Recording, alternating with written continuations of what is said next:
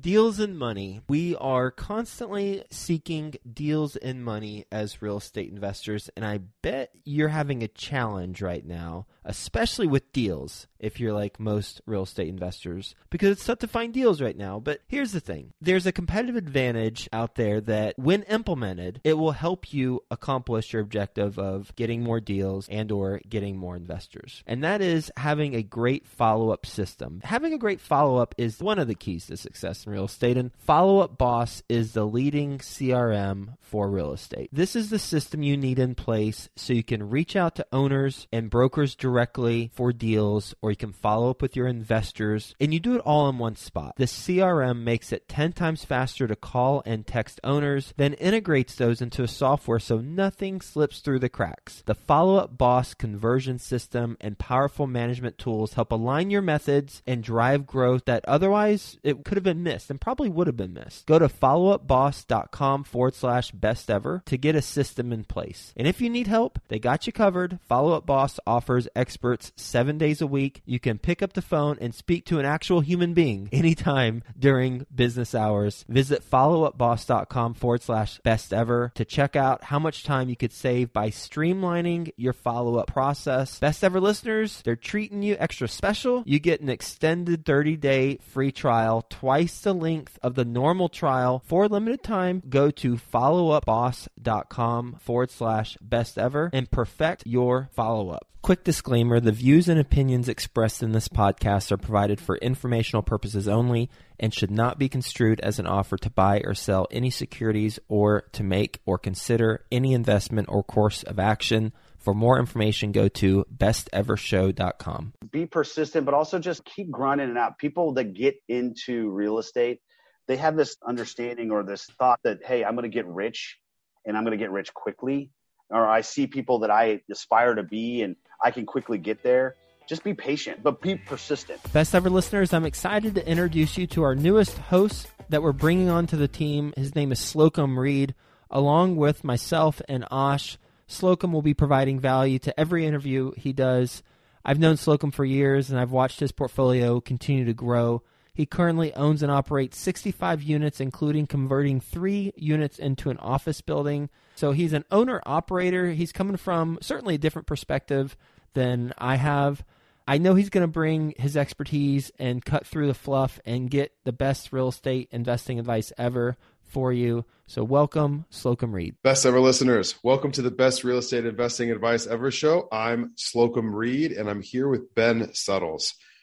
Ben is joining us from Houston, Texas. He's an apartment syndicator with Disrupt Equity.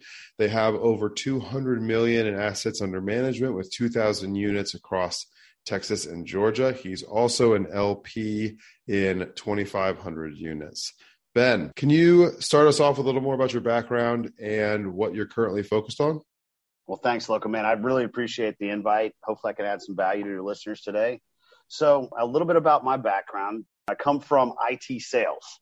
So everybody's going to be like, how did you get into multifamily syndication? But I'll tell the little story here. So as a lot of people that you're probably listening have read a little bit of a book called Rich Dad, Poor Dad, I did the same thing in 2012. It was a light bulb moment. I said at that point, hey, I need to get into real estate. So not knowing anything about multifamily, everybody kind of knows about single family, rentals, flipping, kind of the stuff that you see on HGTV. So I got into that in 2012 and 13 and did that for a couple of years here in Houston, where I'm from. But as some folks kind of realize, after a couple of years of being a landlord on your own, flipping houses on your own, I lost the remainder of my hair and I was looking for something different, right? I love real estate. I love building legacy wealth for my daughter and ultimately looking to try to get out of the rat race as soon as possible too. So I started looking into commercial real estate, and within commercial real estate, I found out about multifamily. So in 2015, joined a group, learned how to do it, learned how to raise money, found out that my skill set as a sales guy was a good segue into raising capital and doing presentations and pitching deals. So I kind of took off from there. So did my first deal in 2015, did another deal the next year. And then from there, I said, hey, I really want to scale this out, but I'm lacking some of the things that I need in order to scale. So I started actively looking to identify a potential partner. And in 2017, I met a gentleman named Faris Musa. He came from IT as well. He wasn't on the sales side. He was kind of on the development side, but he had some of those skills that I was lacking. And I'm a big proponent of 1 + 1 = 3. So it was a good symbiotic relationship. So in 2017, we created Disrupt Equity. So Disrupt Equity, after that, kind of went on a tear for the next few years, bought a bunch of deals. Then obviously COVID hits, right? But we're back onto it now. We've got some pretty ambitious goals in 2022. Look forward to kind of getting back into the swing of things. We sold about 5 deals last year, and hopefully we can continue to grow in the multifamily space. Awesome. So within your partnership with Ferris at Disrupt, what do you focus on? What's your specialty? I'd say it's raising money, acquisitions, and then ultimately on the back end, I do the asset management side. So Ferris helps with a back office, IT, also the property management side of our business. We have our own property management company, and that in itself is its own job. So we've kind of divided and conquer. And again, it's worked out fairly well because his skill set does well over there. This is kind of where I thrive. And it ultimately is what we enjoy to do too. But I'd say day to day, main part of my day is going to be the acquisitions, which is talking with brokers, identifying opportunities, and working with our underwriting team. And then the flip side of that, the other 4 hours, actually probably 6 or 7 hours of my day, is going to be the asset management side of our business and just kind of managing our current portfolio and making sure that we're hitting the business plan that we're trying to hit. So are you doing all of the asset management yourself for the whole portfolio? No, we've since hired on a couple folks that actually do the day-to-day, and I'm just managing them. I think as you grow a company, you step back from doing the doing to managing the people that are doing it. Of course. So it's been a little bit of a paradigm shift for both me and Ferris, because at the beginning, you're doing everything. And then you start delegating and carving out little pieces. And then you wake up one day, 80% of that is somebody else.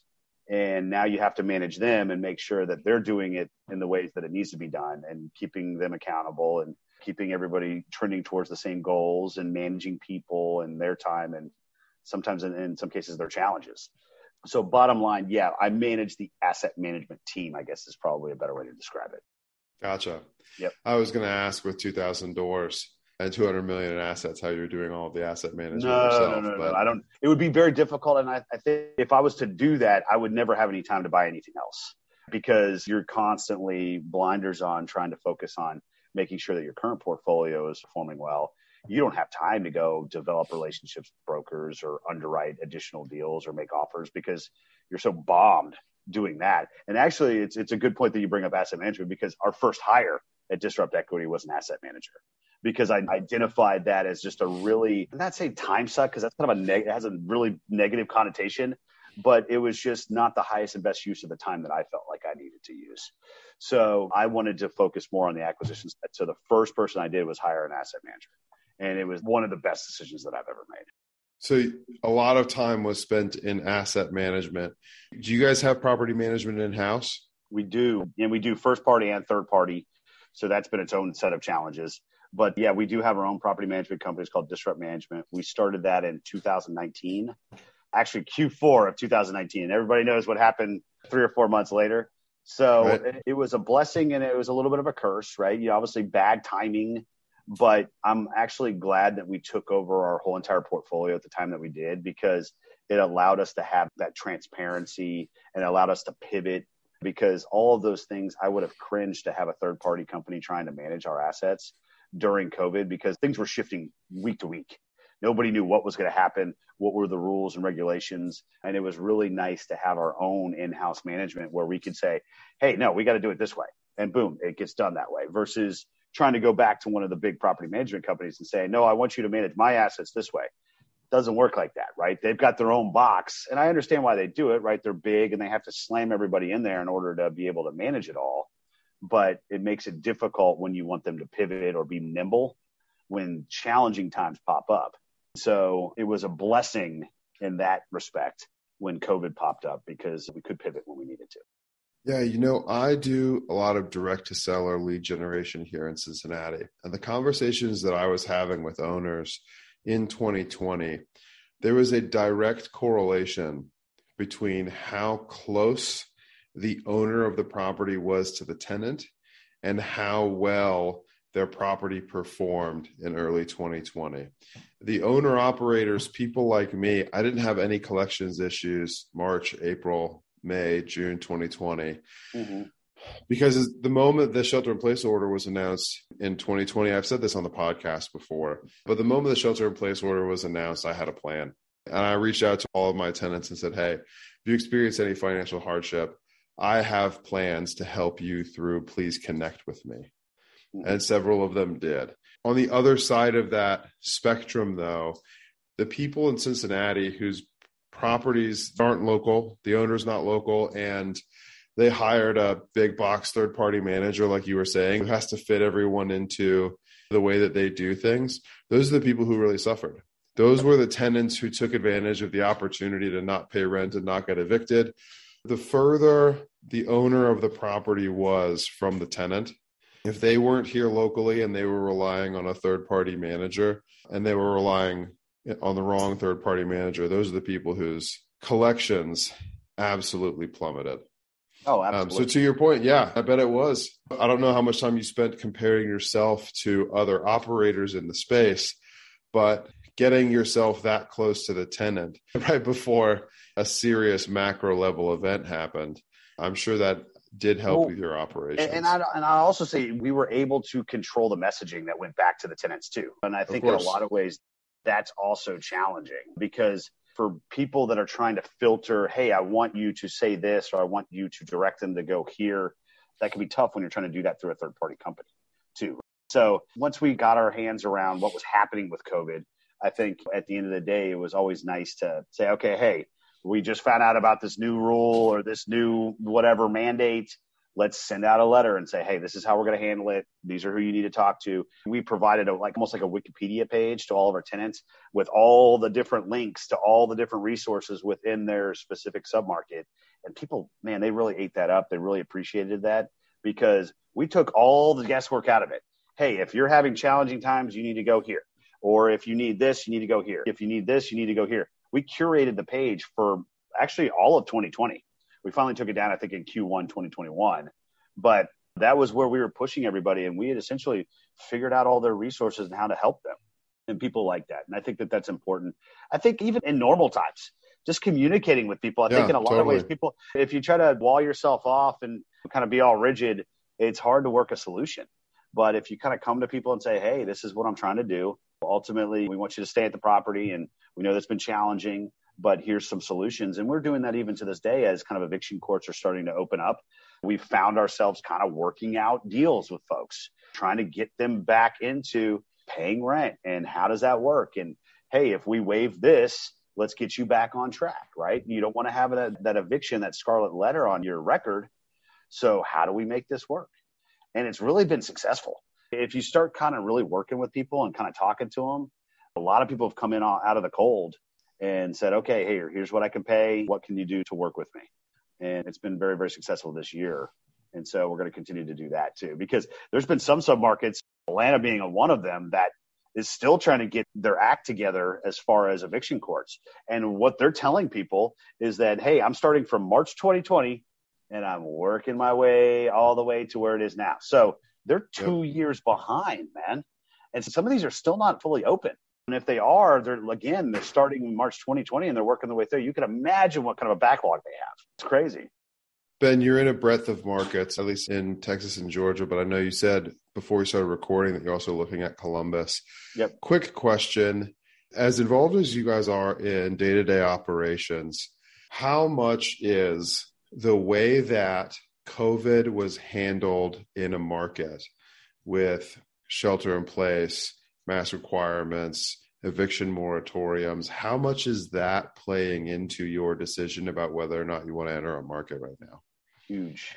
It's huge because we love Atlanta as a market, but man, they muck the whole thing up, man. And I would say for the most part, in normal times, Georgia was fairly pro-landlord, but it went almost completely to the other side of the spectrum when COVID hit, and they just didn't really work with us. They made it very challenging to get rental relief through because as people maybe that don't realize this, right? So you had federal funding, went down to the state level. State level then goes down to the local level. They pushed it down to the local administrations. Now, there were some statewide programs in certain states, but in some locations, especially in Atlanta, it was administered by the counties.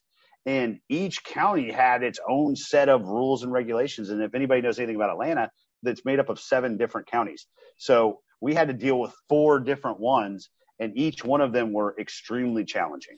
So it has made us kind of pause acquisitions in Atlanta, because not only do we know there's huge delinquency problems because they haven't been able to evict anybody even to this day. We're also just kind of have a little bit of a sour taste in our mouths, I'd say, from how we were just kind of treated as landlords by the local administration. And I know that obviously stuff happened in this. I'm not trying to politicize anything, right? There was other states and other locations that handled it a lot more effectively. And I'm not saying that one is better than the other. We'll still ultimately go after deals in Atlanta if it makes sense. But I'm certainly going to be a little bit more cautious on my underwriting of deals in certain markets because of what happened during COVID. Ben, it sounds like you guys have taken a lot of deals full cycle already. I think you said you sold 5 properties last year. Yep. Tell us about the biggest challenge that you've had to overcome specific to a particular deal you took full cycle. Another Atlanta deal. This deal was challenging from the beginning. It was in what I'm going to call a transitioning market. You read into that statement however anybody wants to read into it. It was South Atlanta. Sure. Anybody that knows anything about Atlanta, South Atlanta is different than North Atlanta. We've done very, very well down there, but you just have to realize what you're getting yourselves into. Well, this property had every challenge that you could possibly have. It had down units. It had crime. It had deferred maintenance. We bought it from a slumlord that did nothing but put Band-Aids over just gaping wounds on the property. It had tenants that were criminals and everything else, right? So I would say the most challenging deal that we ever had was that one. So we bought it on paper. It was at 80% occupied. Of that 80%, only 30% were actually paying rent. So physical occupancy of 80%, economic occupancy 30%. Yes. Yeah. So we weren't making a lot of money. So we were bleeding money from day one. We took physical occupancy down to 35%. You can now imagine that we are really hemorrhaging money. Then we had to do all the work and upgrade the property and then release it back up. All of this takes a good 18 months. And at the end of the day, it ended up being all right. But we had challenges from the lender. The lender tried to blow the deal up because they're one of these kind of loan-to-own bridge lenders that I'm not going to mention anybody's name. They were very, very challenging. They held up draws and they would give us approvals on stuff and then kind of come back and renege and say, oh, no, actually, you can't do that. There was every challenge in the book. We had a lot of criminal problems, and that created some challenges when you went to go try to sell the property too. There was news articles and all kinds of stuff. So that was probably our most challenging deal. Now, it ended up being profitable. I've never lost money on any of the multifamily properties that I've had. Now, the one time that I have lost money is COVID, March 2020. Me and Ferris get a deal under contract here in Texas. And this was before the 15 days to stop the spread or whatever it was called. Early March, we had already done our due diligence. We went to go do the capital raise, and they shut the economy down. So we're like, okay, debt's going to dry up. Equity's going to dry up. How can we physically get this deal across the finish line? So we went back to the seller who had said, I'm just going to probably refinance. We'll work something out. Yeah, I'll give you your earnest money back. Well, once we made it official, then everybody starts clamming up. And the guy didn't want to give us our earnest money back. Well, we ended up having to sue him to get it back. And we took it all the way into arbitration. And it took a good 18 months to finally get our earnest money back.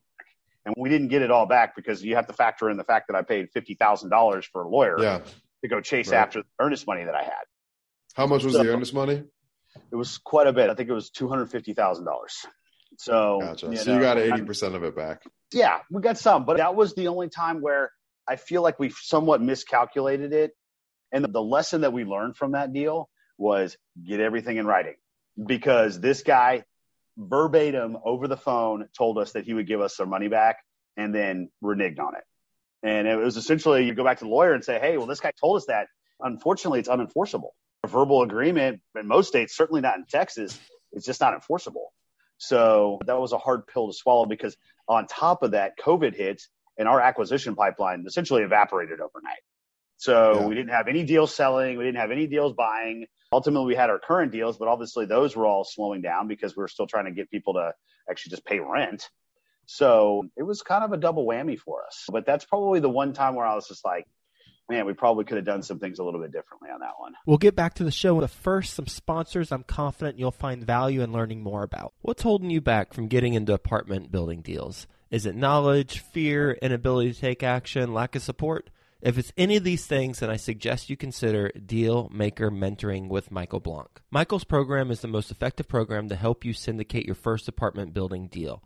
During Deal Maker Mentoring, you'll work directly with one of Michael's experienced mentors who have successfully replaced their income with apartment buildings. They've already done what you want to do, which is become financially free. So in addition to providing their own syndication experience, they've been trained in Michael's unique Deal Maker Blueprint designed to help you do your first deal and become financially free just like them in the next 1 to 3 years. To find out more, text the word Joe to 66866. I know Michael's going to get you to where you'd like to be. Again, text the word Joe to 66866. Do it right now while it's fresh on your mind, and let's get you started with your own syndication business. I'd like to introduce you to my good friends over at PassiveInvesting.com, a private equity real estate firm based out of the Carolinas.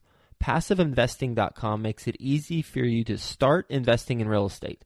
They focus on acquiring institutional quality apartments and self-storage facilities with private accredited investor funds. They also have a real estate debt fund that offers hard money loans to local fix and flippers across the U.S., which currently has a 0% default rate. With a portfolio of over $700 million in assets and controlling over $250 million in equity, they know how to secure the best deals and how to avoid the red flags. If you are interested in learning more, please reach out directly to PassiveInvesting.com and request the free Passive Investor Guide that outlines the 7 red flags for passive apartment and self-storage investing. Visit PassiveInvesting.com/red flags to download that PDF now. That's PassiveInvesting.com/red flags. Ben, going back to the Atlanta deal that you ended up buying with only 30% economic occupancy, you made money.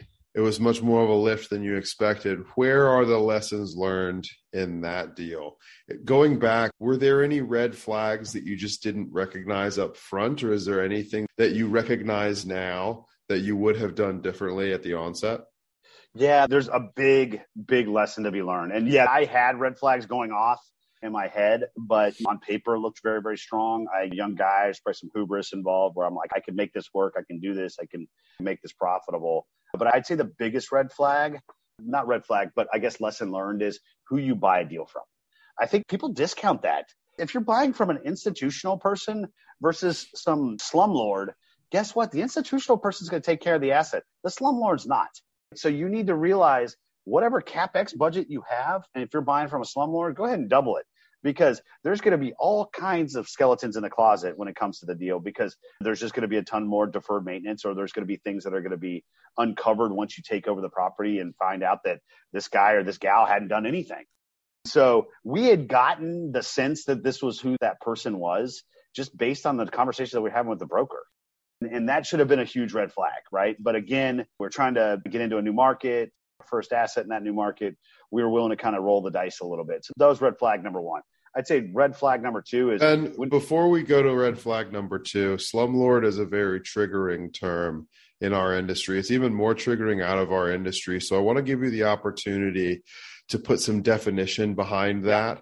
What is it that you mean when you say slumlord, and how can people who are underwriting deals, analyzing deals, identify a bad owner operator who's leaving a property in very bad condition?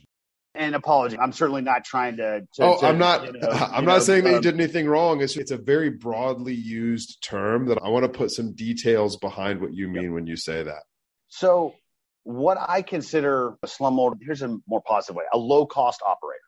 Low-cost operators are people... You've gone too far in the wrong direction now. But yeah. These people don't put any money into the projects. That is the definition of, they are there to just squeeze as much juice out of it without putting a dime into the property.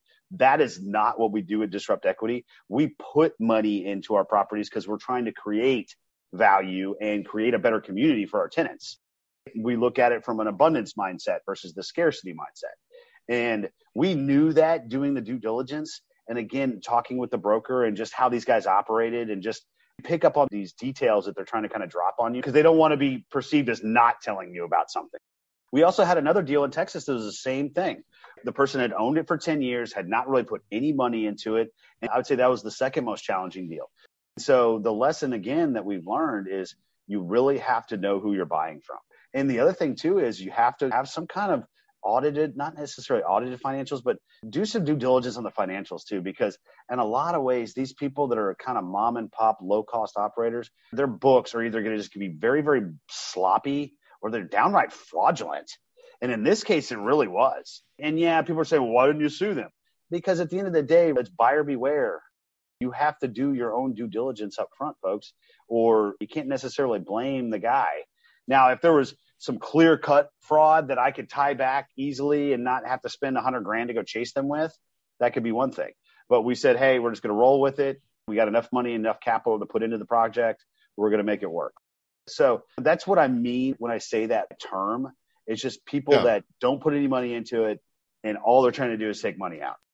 I will always stand behind the belief that treating people with dignity and respect is the most profitable way to operate any business. It sounds like you agree. Absolutely. And it sounds like this is a property, and it sounds like you've bought a couple properties from people who did not operate that way.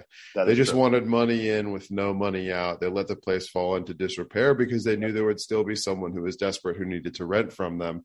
And even if it was below market rent, hey, they have no expenses because they're not fixing anything. So why not just take below market rent from someone who's desperate? And a lot of these guys' basis, we bought this deal in Atlanta. People are probably going to cringe because anybody that's looking at Atlanta, you're going to say, whoa, what? These guys bought it at $10,000 a door.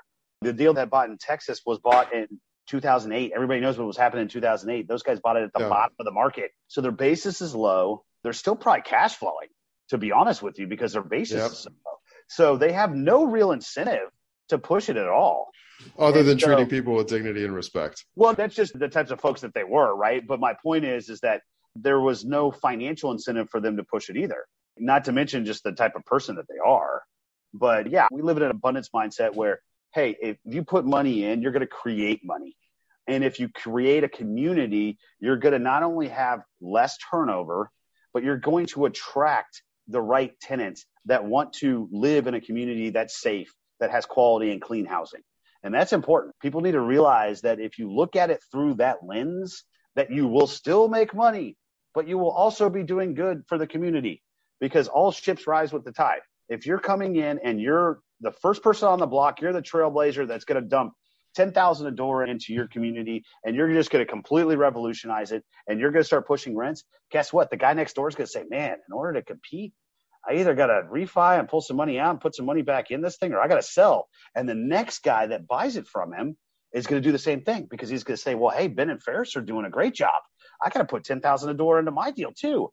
Guess what? All ships rise with the tide, folks. So I've seen whole communities transform just by what we can do. So it's an incredible thing to see. And the same thing can happen in single family too. And don't think of it in terms of gentrification or something negative, right? You're just trying to lift the community up by improving the housing that's in there. And that's what we try to do, and try to look at it through that lens. Ben, I distracted you from lesson 2 on the Atlanta deal. What was lesson 2? Oh, I would say, okay, yeah, lesson 2. So we get through, we're bought it, we're under contract, right? Other big red flag.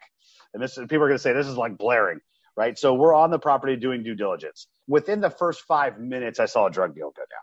But I was like, okay, we're just going to This is after you bought it? No, we're under contract. We're doing our on-site DD, right? Due diligence, Gotcha. unit walks. So I see a drug deal go down. I'm like, cringe, not great, but we're going to identify these people, and we're going to have security from day one, and we're going to get them out, right? But as we're walking through the community, there was not once, but twice where there was people that literally threw trash out of the balcony onto the ground right in front of us. And the big red flag there is they didn't have any sense of community. They didn't care because they felt like the landlord didn't care. So it really wasn't their home. It was just a flop house. So who cares? They don't care about me. I'm just going to throw the trash on the ground. And I knew right there that we needed to just re-tenant the whole entire place, because it was just going to be too challenging of a property. But that was probably a big red flag that, hey, we're going to have to do some thinning of the herd a little bit on the occupancy. And we did. Again, we took it from 80% on paper down to, I think, 35. But that was a big red flag. When you see crime, when you see people not taking care of the community, you know you're going to have some challenging times, and you're going to have to re-tenant that property. And people don't take that into consideration, that there could be a fair amount of turnover year one, to the point where we turned over the whole entire property in less than 12 months. I think we turned it over in 6 months. was what we did. Either people just skipped in the middle of the night, they were evicted, or natural attrition, they just moved out. So you need to take that into consideration. That was a big red flag for us. Ben, are you ready for the best ever lightning round? Let's do it. Let's do it. Awesome. What is your best ever way to give back? We have a charity. It's called Disrupt Gives. It provides financial literacy and education to our tenants. And it's an actual charity. And we do this every year where we put money in as part of our asset management fee that we take on the property, as well as have events where we can raise money and dump it back in. But we do that, and that's the way that we give back. But I also big on charitable organizations, and I love giving back at Houston Food Bank and some other organizations that we're a part of as well. What is the best ever book you've recently read? I'd say we're getting into EOS, so Entrepreneur Operating System. So I just recently read Traction about 3 months ago. I wish I had something a little bit more recent, but I've been a little bit busy the last few months. But I'd encourage anybody that's really trying to scale out a business or build a business, or maybe you've already built a business and you just feel like you're in a rut, look into EOS. I think it's revolutionized how we've been able to scale our business and how we've been able to operate. I encourage everybody to at least read the book. I think it's Gino Wickman. Is the author on that one. Ben, what is your best ever advice?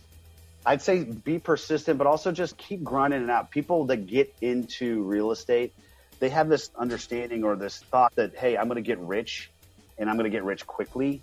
Or I see people that I aspire to be and I can quickly get there. Just be patient, but be persistent, because I think that last day where you're just about ready just to hang it up and just say, you know what, I'm done with this. I haven't found a deal, or the deals that I have done haven't been profitable. It's that last day that if you just continue to grind it out, you're going to see a lot of progress and you're actually going to hit one. And I just tell people, because I've seen people that 3 months in, oh, the market's too hot, it's too expensive, it's just too competitive. And day 91 kept grinding it out. They might have found a deal. But instead, they just hang up their cleats and they say, all right, I'm done. So be patient, be persistent. And I'll tell you, the profits and the money will come. You just have to continue to keep grinding it out. Absolutely. Ben, where can people get in touch with you? You can check us out, www.disruptequity.com, or you can email me directly. I like to talk shop, as people can kind of probably tell. Ben@disruptequity.com as well. Awesome. Well, best ever listeners, thank you for tuning in. If you've gotten value from this episode, please do subscribe to the show. Leave us a 5-star review and share this episode with a friend who could gain some value out of the conversation we just had with Ben Suttles. Thank you, and have a best ever day.